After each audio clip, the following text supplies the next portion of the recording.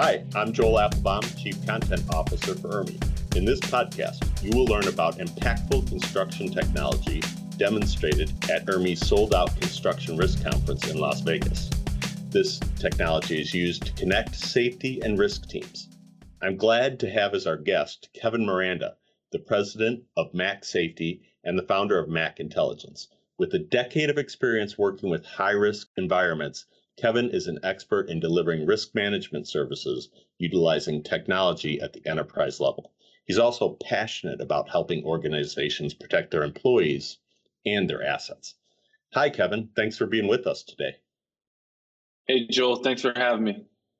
We are so glad to have you. Well, let's get this started. Can you give us an overview of how your technology evolved to where it is today? Yeah, sure. I think that it's important to kind of start with where the technology grew from. So we have a consulting company of about 75 employees scattered all across the country. And then that's been ongoing since 2006, providing staffing and services. And I think that what we really understood early on was we had great access to help clients and partners of the alike create better safety cultures, better safety environments. However, as we were creating those, we were understanding that they were levered on people's abilities, people's experiences.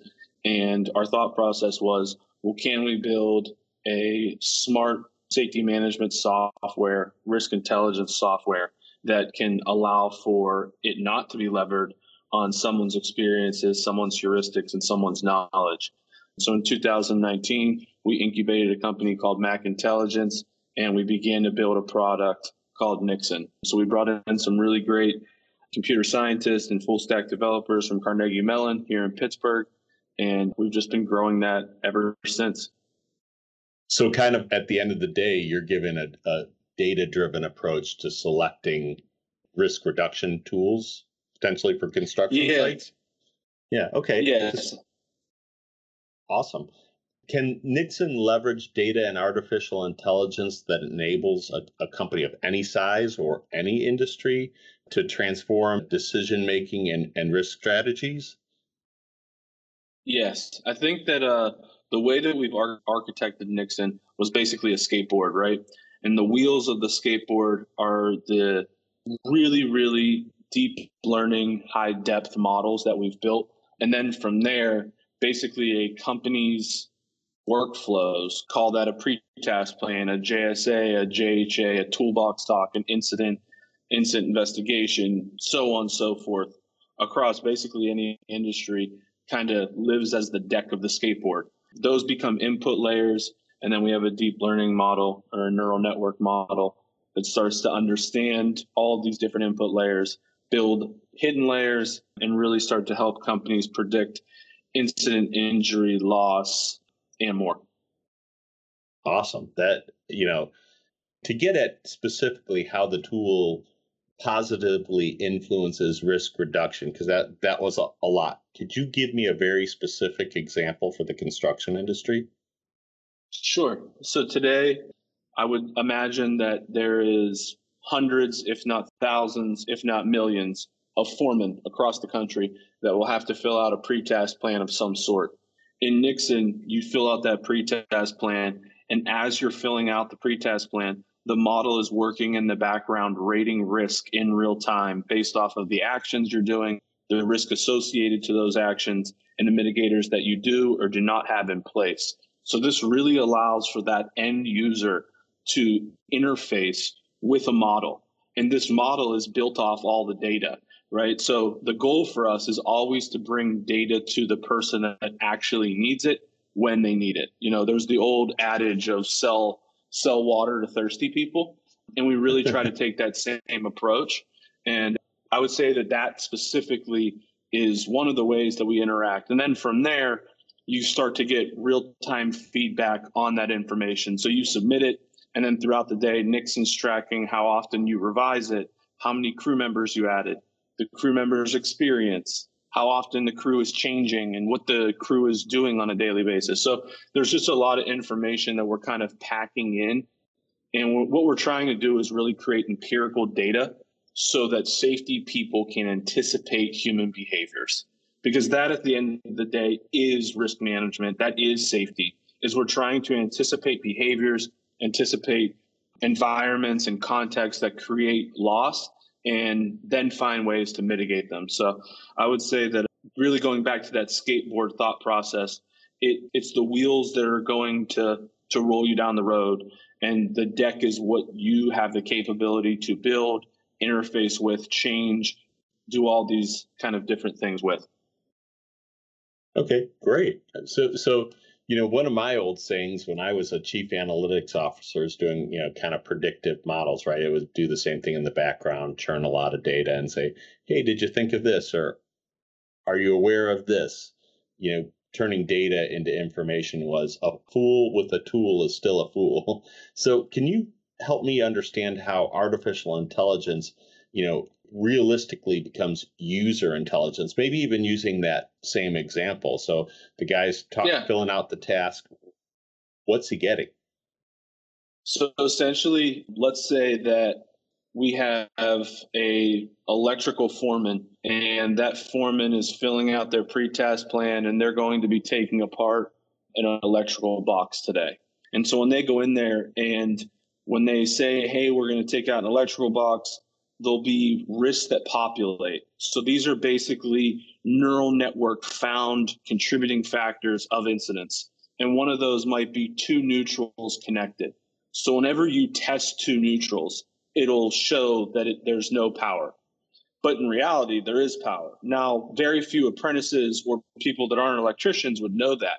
Nixon knows that and tells the user that in real time. And then that user is able to tell his or her crew about that specific risk. So really getting into the nitty-gritty of relationships with actions, risks, and mitigators is the beauty of kind of the modeling techniques, is creating these relationships that then can allow for someone in the field to, PPE is obviously very important, but I feel like that is the constant because we don't know what else to talk about. And in Nixon, that's really been the goal for us is to get tangible information to the people who need it when they need it.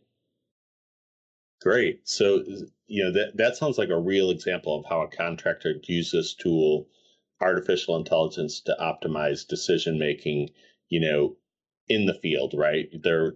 This is what they might talk about at a safety meeting that day, make sure that the right safety equipment is there, those things. Do I have that right? You do. Yeah, I think that we really are trying to do it in a few different tiers, right? So there's the foreman level, there's the field safety level, and then there's the project executive level. And we're trying to give those three tiers information when they need it and how they need it, right? So I described kind of the foreman.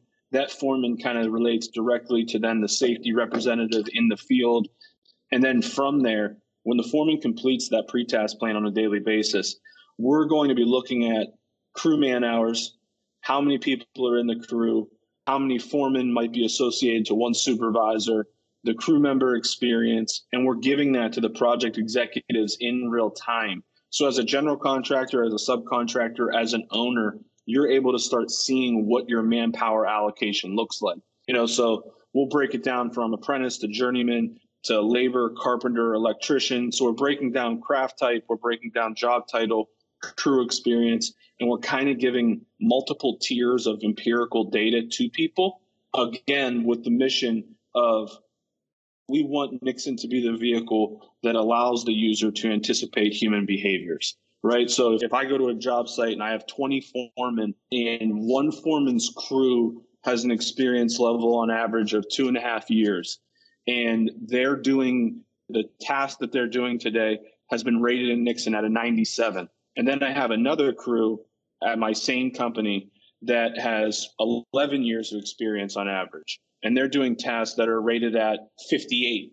Well, now the project executive gets to ask the question to everyone, hey, why aren't we allocating people to the right places? Why aren't we trying to set people up to succeed? And I think that that's prediction and predictive safety. And those are the measures that no one really talks about because they're not capturing those contributing factors in real time. And I think that's why Nixon kind of really does drive to the field and make an impact.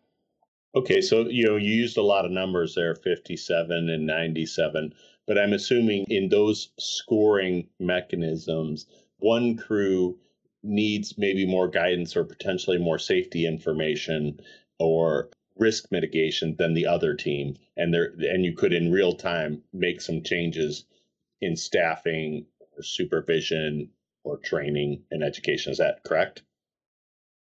Yeah, I think that the probably, and I apologize for not explaining that in the upfront, but the better way to look at it is Nixon is trying to put working in a confined space and using an A-frame ladder on the same scale, right? So whenever it says 97, that doesn't necessarily mean that anyone in that crew is doing anything wrong.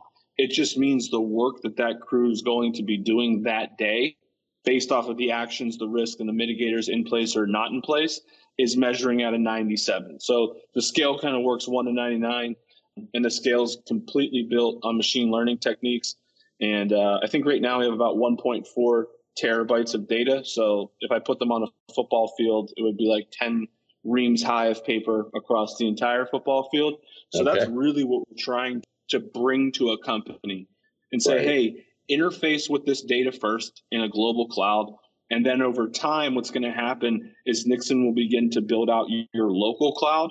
And at that time, you're just working off of all of your own performance, right? So the model is learning how you perform. It's rating risk based off of that. And then it's allowing users to see that in real time. No, interesting. And I'm assuming, help me out here, Kevin, because I don't know, is 99 good or is 99 riskier? Yeah, so so the 1 to 99 scale would be 1 is the lowest amount of risk, 99 the highest amount of risk, and then we're trying to measure the in between. I think that that's like one of the big highlights is that in safety right now, when everyone talks about data, they're typically talking about outcomes, right? So they're saying, hey, this year we had 700 near misses and 28 incidents and 58 property damages. Those are all outcomes and those matter. However, there's no measurement of the process that led to. And that's what Nixon's really trying to provide is all these contributing factors and when they lead to an incident and then also when they don't lead to incident. Because I think that a lot of times a safety professional is put into place or a risk manager is put into place, hey, we need to make corrective action. And so the question then becomes, is the corrective action counterintuitive to our organization, yes or no? And very rarely does anyone have the data to say, hey, we've done this 10,000 times, and this one time might be an outlier, or it might be a trend that we just don't realize. And the only way you can realize that is through measuring processes. Got it. So make sure I understand that the tool doesn't just rely on near misses or actual accidents in the traditional sense of how we figure out what could be riskier or less, and it's kind of after the fact. It's more proactive. So explain one thing, how the tool provides a risk assessment at the individual level, right? Because you said it's kind of macro level and it starts building down, and identify a critical risk path or what a contractor could exactly do with that information. You gave us kind of one example, go to this crew, but just at a higher level, right? You said this could change processes. So give me an example of that. So let's say that for the past 6 months, company's been utilizing Nixon, and they're a pipe fitter, right? So they go to oil and gas, they go to brewing houses, they go all over the place, and they're installing pipe. And within 6 months, they start to realize that they are not that good at building scaffolding. So moving out of that 6-month period, they say, hey, we're going to start third-partying this scaffold out. Now, their bids might increase because they have to third-party it out. However, the expected value there long-term is they're actually going to limit the amount of risk that they face on a daily basis. They're going to transfer that risk to someone else, to another company, and allow themselves to do what they're actually really good at, and that's fitting pipe. So those are some of the examples where we start to look at, like, what do you take on? What does your workforce know? How do they know it? How are they trained on it? And then how effective is their performance? And when we start to see some of these lagging performance pieces, we start to ask those critical questions, like, is this something that we want to do moving forward? Does it actually make more sense? I understand that to win the bid, it probably needs to be the lowest or one of the lowest. However, when you can express, this isn't something that we would typically do, and because we don't typically do it, our workforce will be more likely to see incident, to see injury, to see stoppage in work, to see change order, whatever it may be. And those are the places that we can try to limit exposure. And by limiting exposure, we limit loss, and long term, make everyone more money is the goal. Got it. Well, Kevin, this has been fantastic.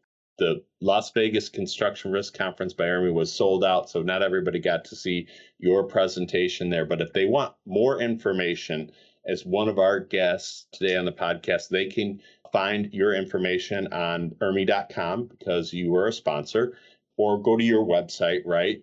And of course, ERMI has a lot of free resources and even better subscription material that's available at ERMI.com, and a free newsletter for all construction insurance risk professionals. So thanks for being our guest today, Kevin.